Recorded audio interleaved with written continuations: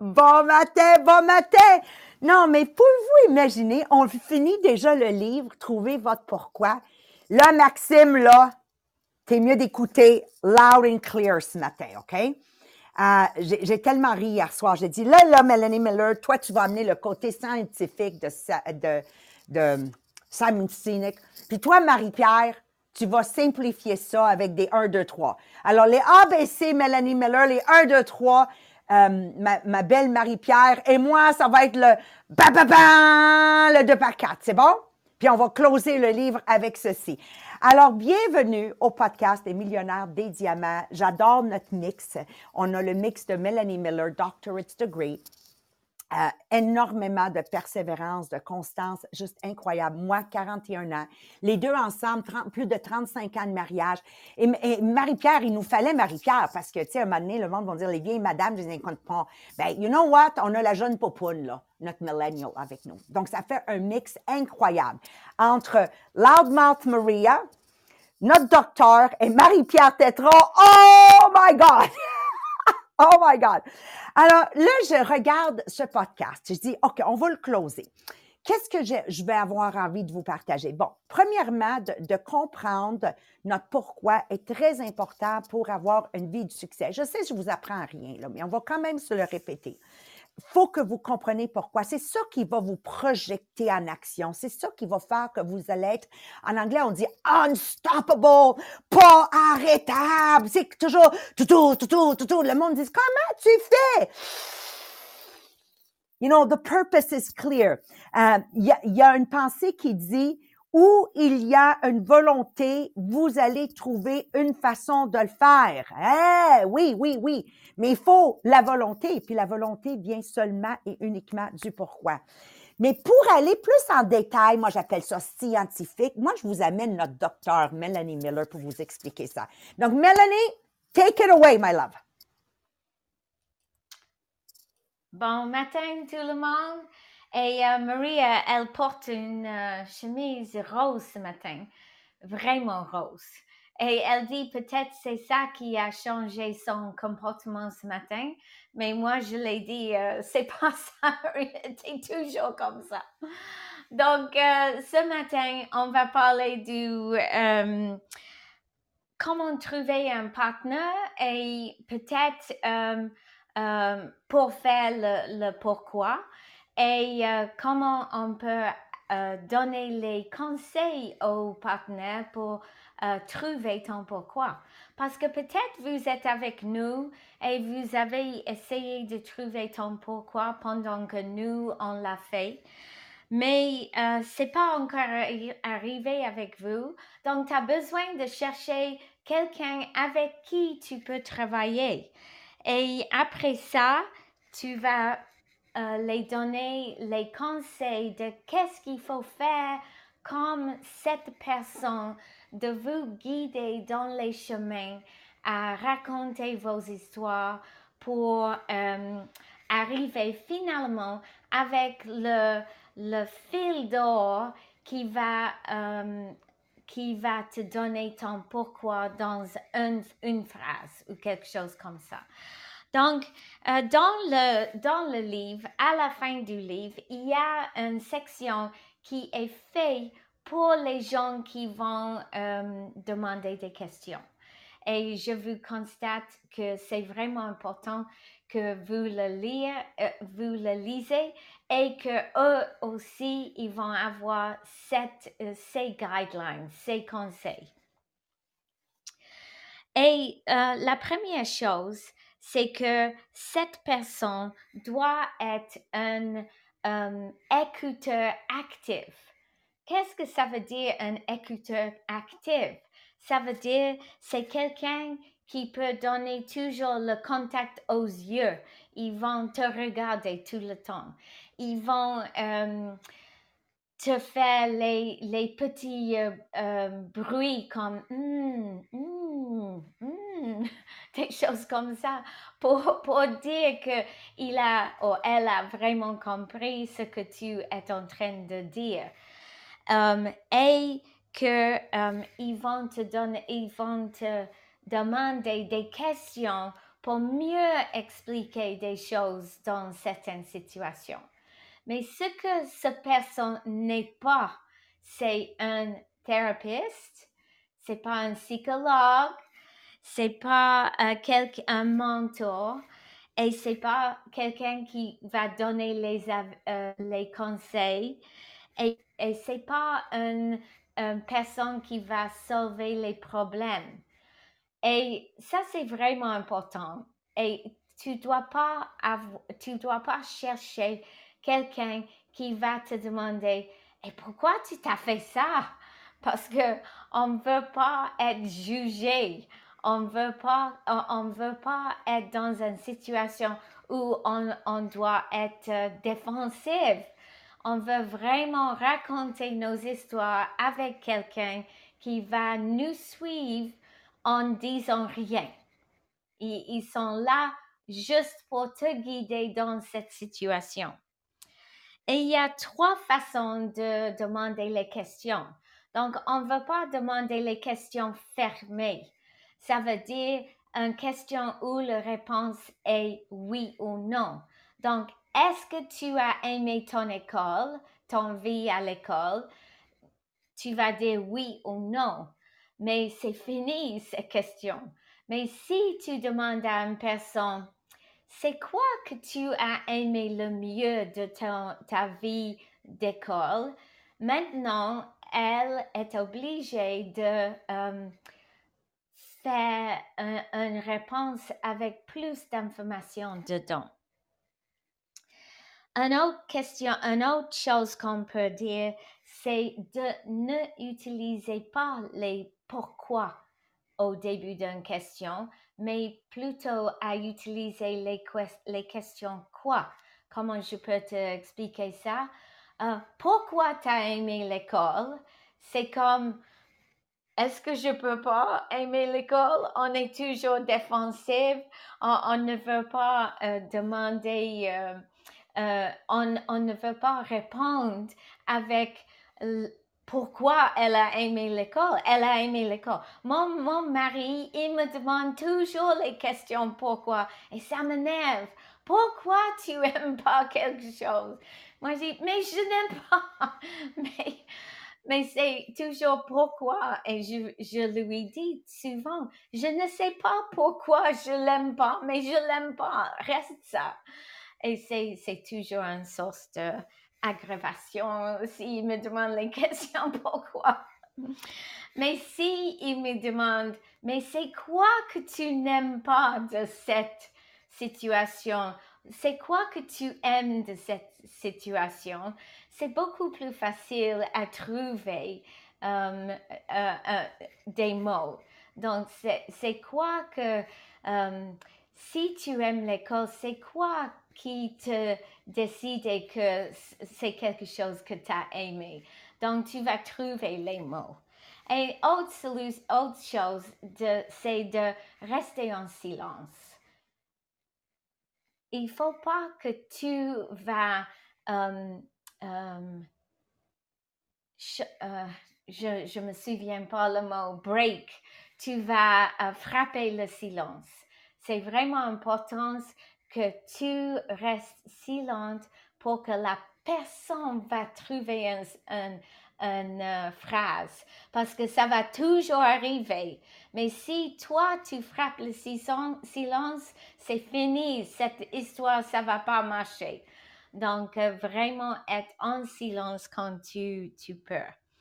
Et trouver toujours les bonnes choses d'une histoire, parce que les gens vont être émotionnels.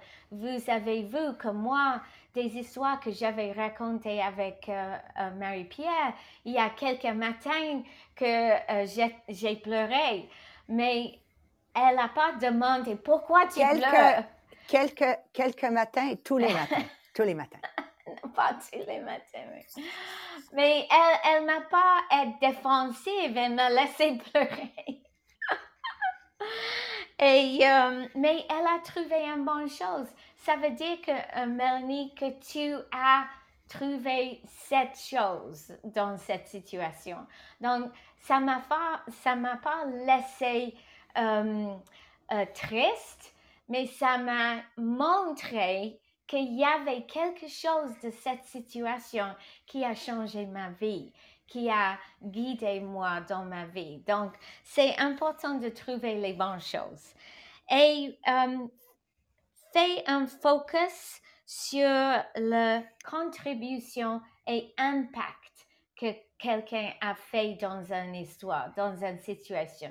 Comment ils ont fait une contribution aux gens et comment finalement c'était l'impact de cette contribution sur ces gens.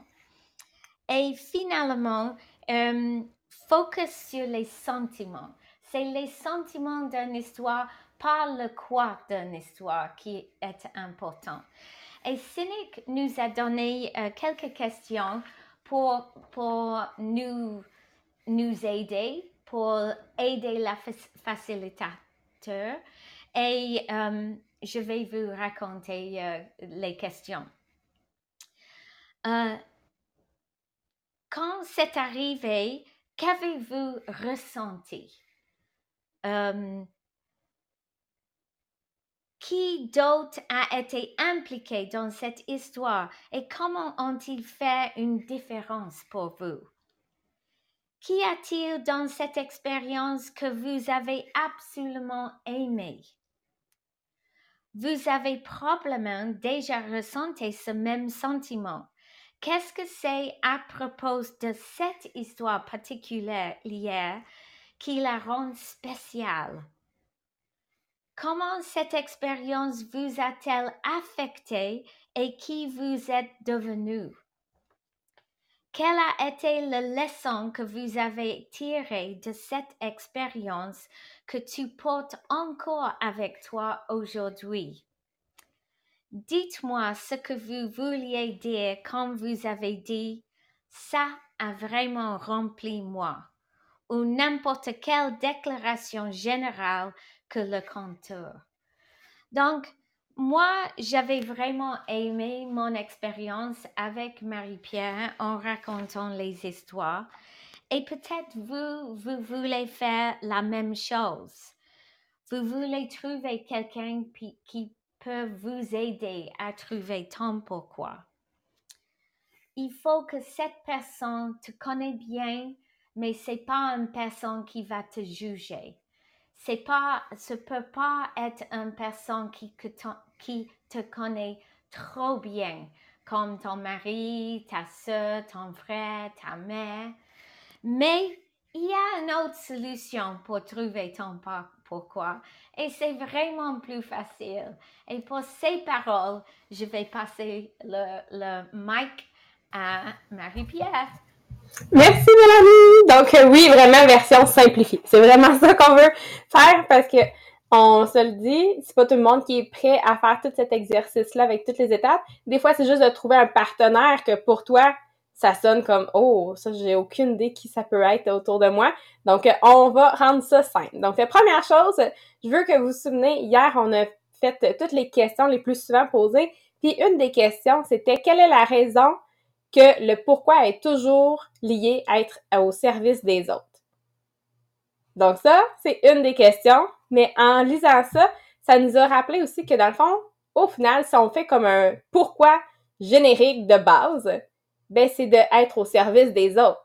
Donc si pour toi, en ce moment, c'est trop faire l'exercice au complet, ou tu n'as pas trouvé quelqu'un qui peut le faire avec toi pour le moment, pars avec ça. Ton pourquoi, c'est de servir les autres afin qu'on ait un monde meilleur. Aussi simple que ça. On est tous nés avec des cadeaux. Comme Marianne nous en parle souvent, on est tous nés avec des cadeaux. On est là pour les partager, ces cadeaux-là qu'on a avec les autres autour de nous. Donc, de servir les autres afin que le monde soit meilleur. Donc, c'est vraiment un modèle de base. Mais ce qui est le fun, c'est qu'au moins, tu peux partir avec ça. Puis après ça, ben oui, on veut quand même continuer à compléter notre cercle d'or qui appelle avec le comment et le quoi. Même chose, les comment vont jamais changer. Les comment vont toujours rester, peu importe où tu es, que tu sois au travail, que tu sois avec ta famille, que tu sois avec tes amis, peu importe où tu es, les comment vont rester quand même quelque chose de base aussi. Donc, je suis allée vous chercher une liste de 10 façons qu'on peut être au service des gens. Donc, numéro 1, c'est de mentorer les autres. C'est dans le fond, offrir ton soutien soit à une organisation ou à une personne parce que votre mentorat peut aider quelqu'un à atteindre plus dans sa vie. Numéro 2, c'est d'être prêt à faire du bénévolat partout. Donc, être prêt à aider partout. Donc, si tu rentres dans une pièce, attends pas que quelqu'un te demande de l'aide ou attends pas non plus que quelqu'un te dise que oui, ils ont besoin d'aide quand tu leur demandes. « Ah, t'as-tu besoin d'aide? » Exemple, Marie nous donne toujours cet exemple-là, elle me fait vraiment rire. Tu rentres dans une cuisine, on dirait qu'elle en a vécu souvent, fait que c'est comme l'exemple répétitif. Tu rentres dans une cuisine, puis tu vois qu'ils sont en train de faire de la vaisselle, demande pas « T'as-tu besoin d'aide? » Parce que c'est sûr que la personne va te répondre « Non, non, je suis correct. » T'as des yeux, t'es capable de voir qu'elle a besoin d'aide, prends un linge puis va l'aider. T'as pas besoin d'avoir son approbation pour l'aider. C'est sûr qu'on peut aider partout. Donc, pour moi, un des exemples, c'est quand que j'ai commencé à faire partie des Diamants. Puis là, je voulais faire partie de ce A-Team-là qui se tenait dans le bureau à Maria. Puis, tout ce que j'ai commencé à faire, c'est au départ, juste me tenir dans le cadre de porte du bureau à Maria. Après ça, j'ai bougé un petit peu, je me suis rendue jusque sur le sofa.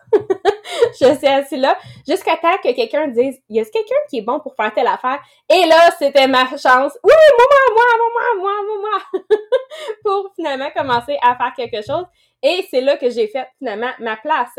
Mais ça fait que quand tu es prêt à aider partout, ben ça t'ouvre aussi des portes. Donc, ça va t'aider en fait à pouvoir servir plus de monde au final.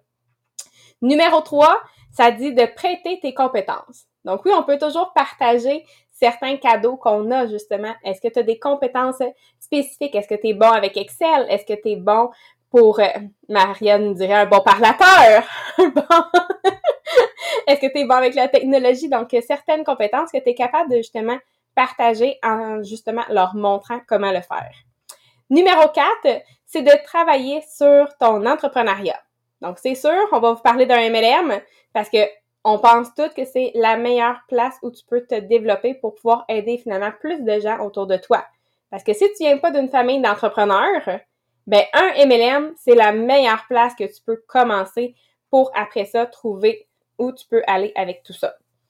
Numéro 5, prendre le temps d'écouter.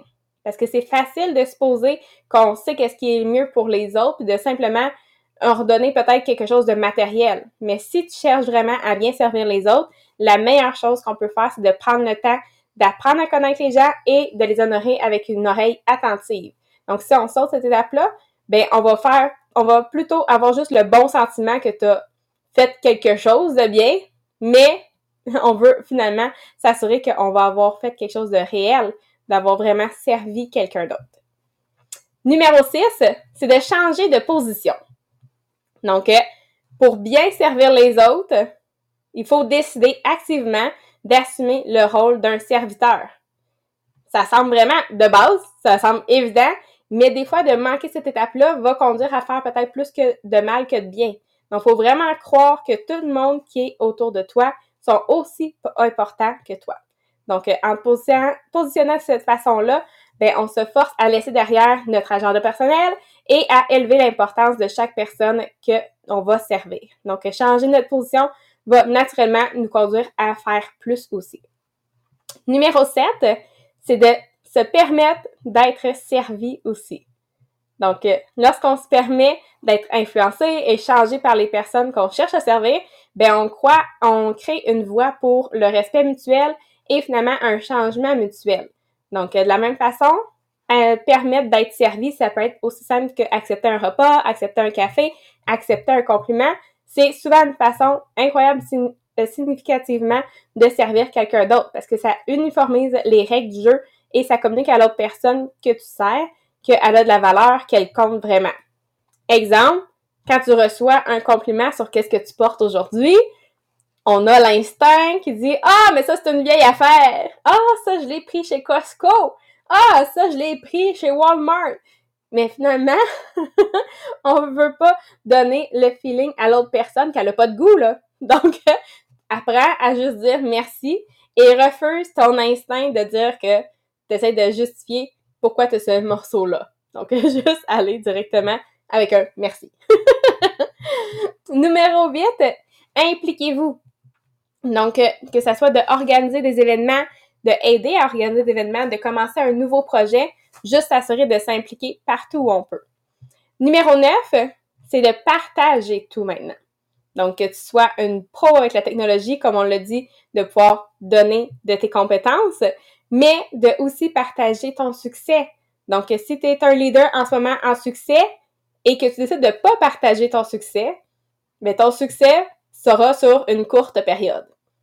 Donc, si tu veux garder, être en succès longtemps, assure-toi de toujours partager ton succès. Donc, vraiment, on partage avec les autres le plus possible. Et finalement, numéro 10, c'est de apprendre de tout le monde. Parce que oui, on peut vraiment apprendre de tout le monde. Peut-être que tu vas apprendre qu'est-ce qu'il faut faire ou peut-être que tu vas apprendre qu'est-ce qu'il faut pas faire. Mais on peut apprendre de tout le monde. Donc, qu'est-ce qui fonctionne pas. Donc, on devient un observateur des gens.